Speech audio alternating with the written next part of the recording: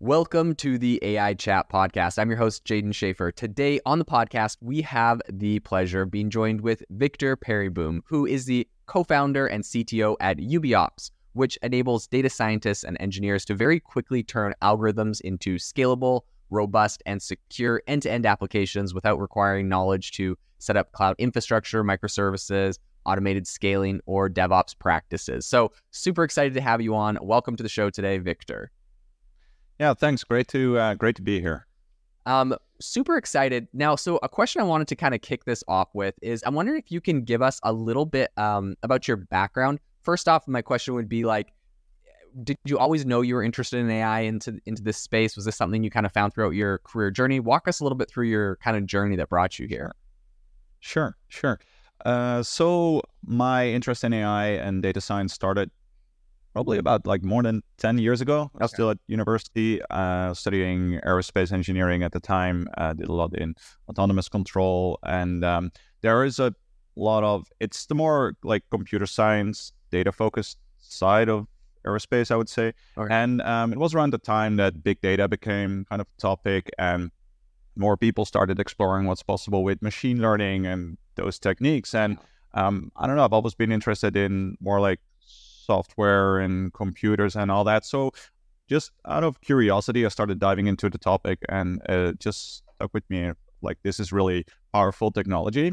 So I started also including kind of courses and things and just reading up on what's happening on data science and AI and big data back then and how it could be applied to what I was working on university. And later that, so that kind of kindled my interest in the subject. And later I got the opportunity.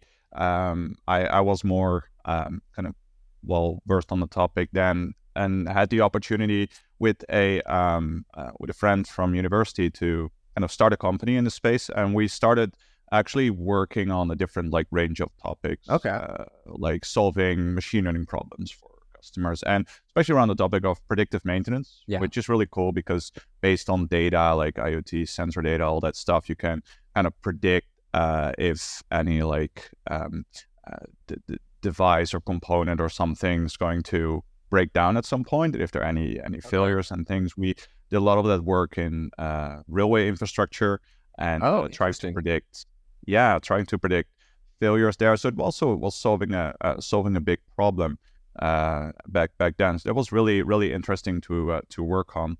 And from there we started building a company around it. Was more like professional services consultancy in the space, and also trying to productize the things we were developing. So productizing the AI solutions we were building, like the different predictive maintenance models we were developing. And we just ran into the issue over and over again of like, hey, we need some kind of standardized infrastructure to kind of take the models, which were basically just like pieces of Python code, right? With like statistics and everything in it. And how do we actually like turn these into working like live application that we can sell and that we can sell to people and sell to the businesses that need them? Because that's eventually what they were going to use, right? Right. So there was kind of the type of applications that we're going to use in the field. Not just, we couldn't just like ship the model and say like, okay, good luck, and our work is done. But we needed something. Yeah. So let's say for predictive maintenance, let's say that the end users of the application were more like the actual engineers who knew everything about the railway infrastructure, but not much about data science and AI. So they needed something they could, show them on an iPad when they were out there and just see what was going on. But to get that whole system up and running and working, we needed to host our AI models, let the data flow through them, and put that entire also IT side and cloud infrastructure in place. And for every application we were building and for every customer we were engaging with, we had to do the same thing over and over again. So that's how we started kind of building that AI machine learning serving infrastructure that we now turn into a product and a company. That's incredible. That's super fascinating. And so there was a very long intro, by the way. I just yeah, well, I love it. You gave the whole story. So kind of diving into that a little bit and kind of what that looked like at the beginning. What were some of your first steps when you decided you wanted to make UbiOps? Was this something that you had, kind of been working on some of this technology in the background and it was kind of a natural launch? Were you seeing some of these issues and you're like, okay, we need to like make something completely brand new? How did that partnership go with your co-founder? What did that kind of look like?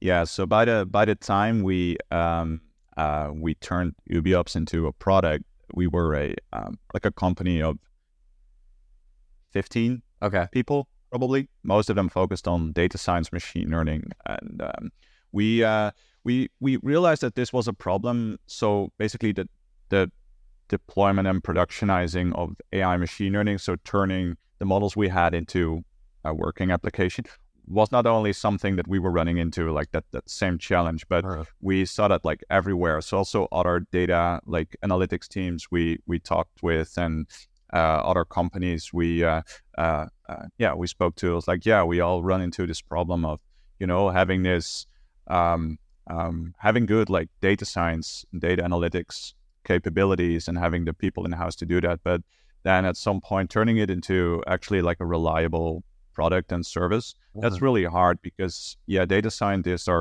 those teams are not very at home in like cloud computing, IT software in general, and to build a stable solution you need software engineers and IT people. So it started more as an internal product and an internal platform we were using to just deploy our own solutions. And then at some point we decided like, hey, this, like the market, the timing is right to also help other teams achieve the same goals. So we started actually talking to a lot of those teams at the companies we were working with, saying like, hey, if you had a platform like this, would that be useful? And that's how we started kind of defining the scope of the UbiOps platform. And from there, we did internal development, started with a beta, and started getting it out there into the market. Very, very cool. Exciting times. One thing I'd love to ask, specifically about the platform and kind of what you guys are building is like, how does UbiOps, kind of simplify the process of turning algorithms into scalable applications for data scientists? Right. So, great question. It's it's a platform that sits between the data science code and like the cloud and IT infrastructure. So the main goal is making it as easy as possible for a data scientist to take his AI model, machine learning model code, push it to our platform, and we do everything from, let's say, building a software container around it, to scheduling that, to doing like all the API management, traffic queuing and all that. So as soon as you push your code to our platform, you get an API endpoint in return. So it turns it into a scalable cloud-based service, and you can just use the API endpoint to send data to your AI or machine learning model. You get the response in return.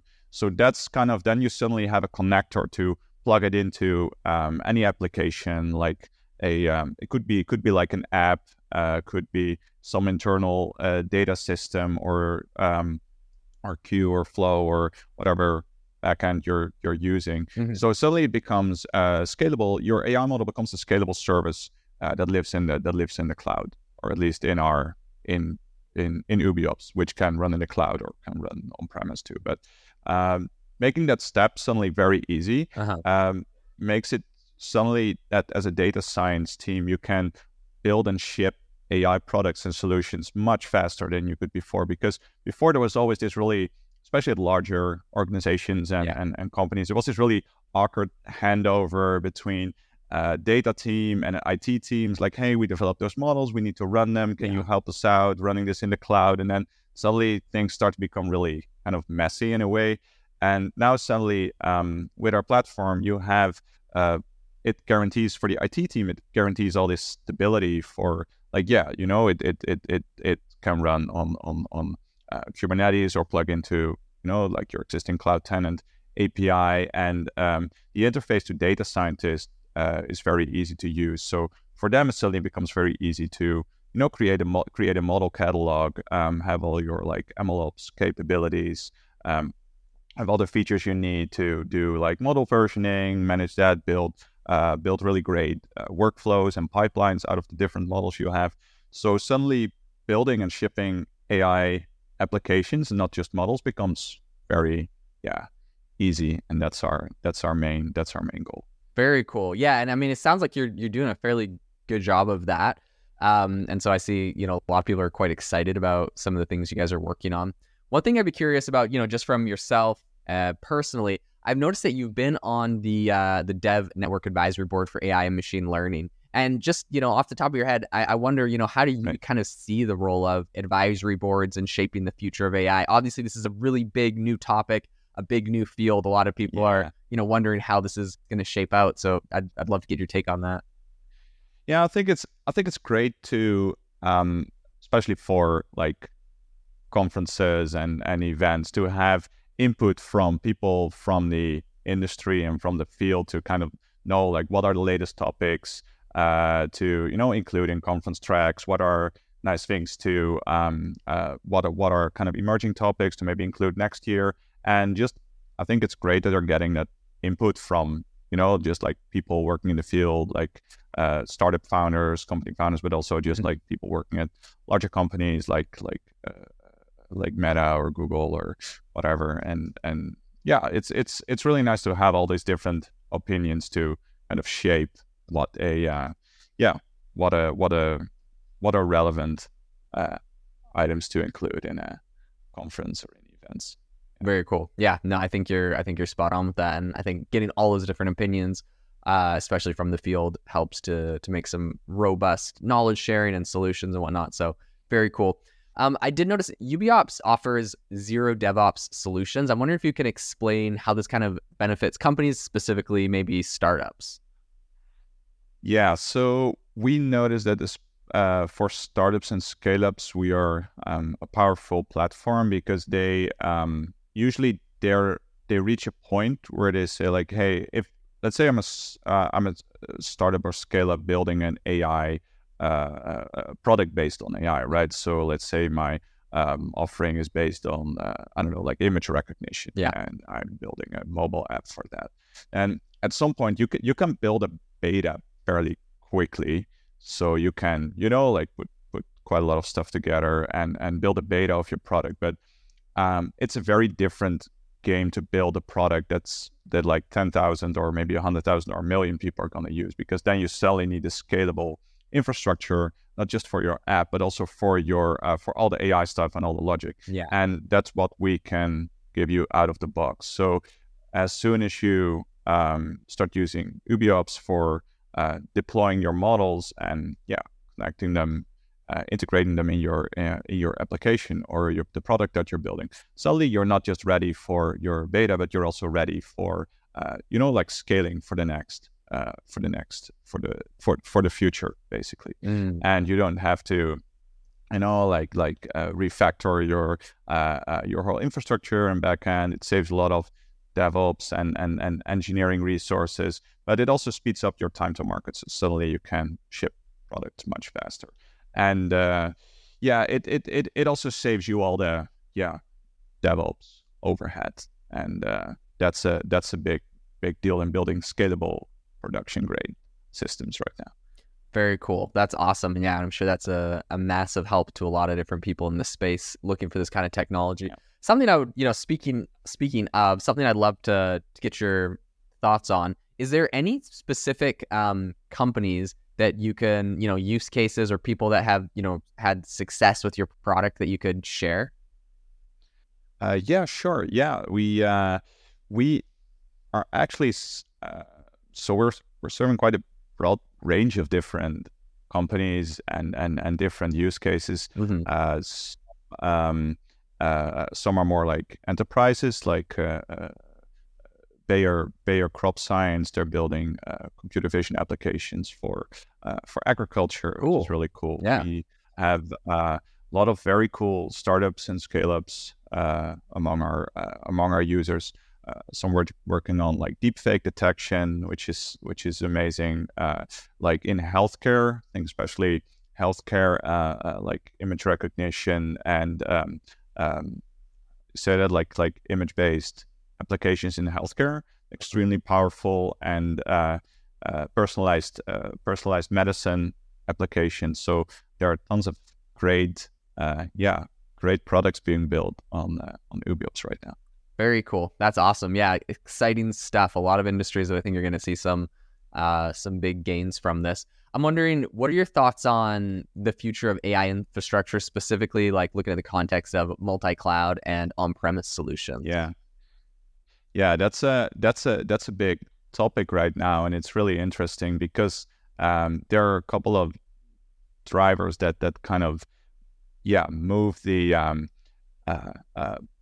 kind of change the way we consume and look at infrastructure. First, it was okay. You choose a cloud, right? Like a few years ago, you choose a cloud, you stick with it, and that's kind of where you deploy everything. But suddenly, especially now with Gen AI and LLMs, now suddenly you can't get like GPUs everywhere anymore all the time. So they just sell out in certain regions, and also compliance.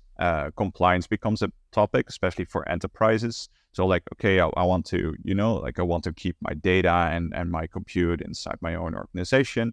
So suddenly you have all these different kind of demands for like where stuff should run and how you deal with compute. So that really drives the adoption of hybrid cloud and multi-cloud infrastructures. So there are companies that say like, I want to, like use my own infrastructure for because maybe you bought some like GPUs and have them in your office or in a data center. It's like, I want to use that for training, but I want to do inference in the cloud because it scales better. So then, but you want to control it from one control plane and one interface. So we also started. We recently released capabilities to also, like deploy your models and workloads across like hybrid and multi-cloud architectures, which is really cool because then you can slowly lift and shift models from your on-premise data center or like burst training workloads to the cloud, or kind of pick what zone you have GPU availability. So you can connect different compute environments to the same control plane and use that to optimize for cost, optimize for resource availability, for compliance. And you suddenly have a lot more flexibility in what your compute landscape should look like. And that's a whole different thing than like a few years ago when you just like stick with one, let's say, cloud tenant and build everything in there. Because it's currently kind of limiting, especially if you're, if these are challenges you're facing. Right. Yeah, that makes a lot of sense. Something I'd love to hear your opinion on is, where do you see the future of like AI in healthcare specifically? I know you have some experience in this space in the past. What are your thoughts on where this goes? I've seen some incredible innovations, right? AI being used for drug discovery and all sorts of things. Where do you think this all goes? I think healthcare is an area where AI has tremendous potential, and you also already see a lot of very innovative applications being built in a healthcare space. I think the most tangible right now has been like in the computer vision image recognition space. Like detecting in like pathology or like medical imaging and doing automatic detection there of like like cancer cells and all those different applications. I think those are those are actually they perform really well, and I think it's really maturing field. The tricky thing in healthcare is the data, the sensitivity of the data, actually. And that's been a thing for a long time now. So data is usually, it sits in different silos. It's hard to kind of break them down especially when you like for imaging, it's quite straightforward because there's a data stream from a machine and you pass it through an image recognition model, which can also run on premise. But especially if you want to combine large bodies of data for more advanced machine learning tasks, let's say, like patient files and things, then it suddenly becomes very tricky. But there's a lot of potential there. And so I think the challenging part of doing AI in healthcare is on the data side. But there's a lot happening right now. I think also, as you say, like drug discovery is a big thing where AI and there's also a lot of data in those spaces. So I think for the future, I think also make a bridge from like the hybrid multi-cloud part. This is also powerful. This can also help in the data or in the healthcare space, because suddenly it becomes easier to bring your models to where the data is, instead of pulling the data out of the silos where it's in and like migrating that to the cloud, because then it becomes suddenly kind of sensitive, and people start kind of pushing back on that movement, because it's because of security and Right. compliance reasons. Yeah. So I think but it's a very exciting space for AI, and I think we're going to see a lot of cool things there. Yeah. I mean, personally, it's one of my areas I'm like the most excited about, just, seeing the ways they speed up drug discovery, or, all sorts of interesting things, looking at proteins and enzymes, and it's just crazy stuff. And it's personalized medicine will be a big thing probably in the next 10, 20 years, as soon as, you can fine tune these things and also get more information about, like individuals, and have all that data, and, totally find like what's the best treatment for this patient in this condition. Yeah. And that's I think really exciting stuff. Totally. I think it's going to, we're going to look back on the time, give maybe 5, 10, 15, 20 years. We'll look back on the time when everyone took the same pill or had the same treatment as like the Stone Ages, right? Everything's going to be personalized. You're going to run biometric scans on your body and your DNA and all sorts of things, and things are going to be like custom to that. So it'd be super exciting. I would love to get from you a piece of advice to aspiring AI experts, machine learning, people going into the field. What's a piece of advice you feel like you could give them? Oh wow! I think it's changing so fast, right? Yeah. The whole field. I think compared to 5 years ago, I already hear people talking about like machine learning 1.0 and kind of the new era with more like foundation models and generative AI. I do think that a lot of the, let's say 99% of the business cases and use cases still require like traditional machine learning and statistics to solve them well. I think right now when that becomes, we have like more powerful techniques, more powerful hardware, we see a lot of, I think there's a lot of potential there. So I think it's definitely worthwhile to still, like understand the basics of how machine learning works before you jump into the space. LLMs and Gen AI and transformer models, foundation models, it's really exciting. It's really exciting stuff. But it's still like it's just very advanced statistics in a way, where it's just like you increase the amount of parameters in a model and the complexity of the relationships between them. But still, it's based on the same foundational statistical principles as like the older machine learning stuff. So it depends a bit on what you want to do. I still think there's a lot of right now. Everyone is looking at Gen AI and LLMs and looking like, okay, let's see what we can do with this and how it can be applied. But that will kind of that's like we're on the top of the hype curve right now. So that will also become a bit more like quiet in a way. And then I think it also helps kind of boost the potential for more traditional machine learning and approaches where there's still a lot of ground to cover and a lot of cool business cases to solve, and actually turn into applications and products to make this world a little better. So I think as aspiring data scientist, it will be yeah, it's good to have an idea of like the foundations and principles of how all this stuff works. But yeah, eventually when you work at a company, it's about solving a business case in the right way. So whatever technique works, usually the best. But I've seen the past that sometimes just like a linear regression can get you quite far. But right now, I think there are tons of exciting opportunities with transformers and LLMs, and we haven't really figured out all the applications yet. So there's a lot of exciting stuff to do there. Very cool. Yeah, there's so much to come. So much has already happened. So much more to come.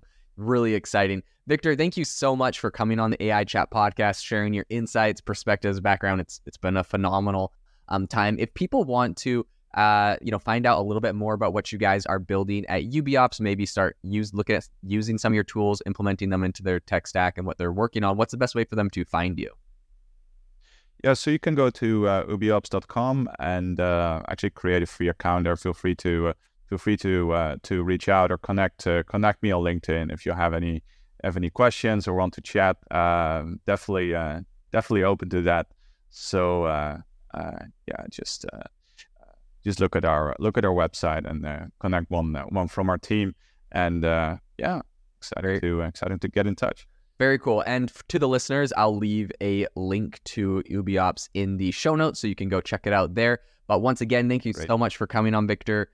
To the listener, thank you so much for tuning in to the AI Chat podcast. Make sure to rate us wherever you get your podcasts.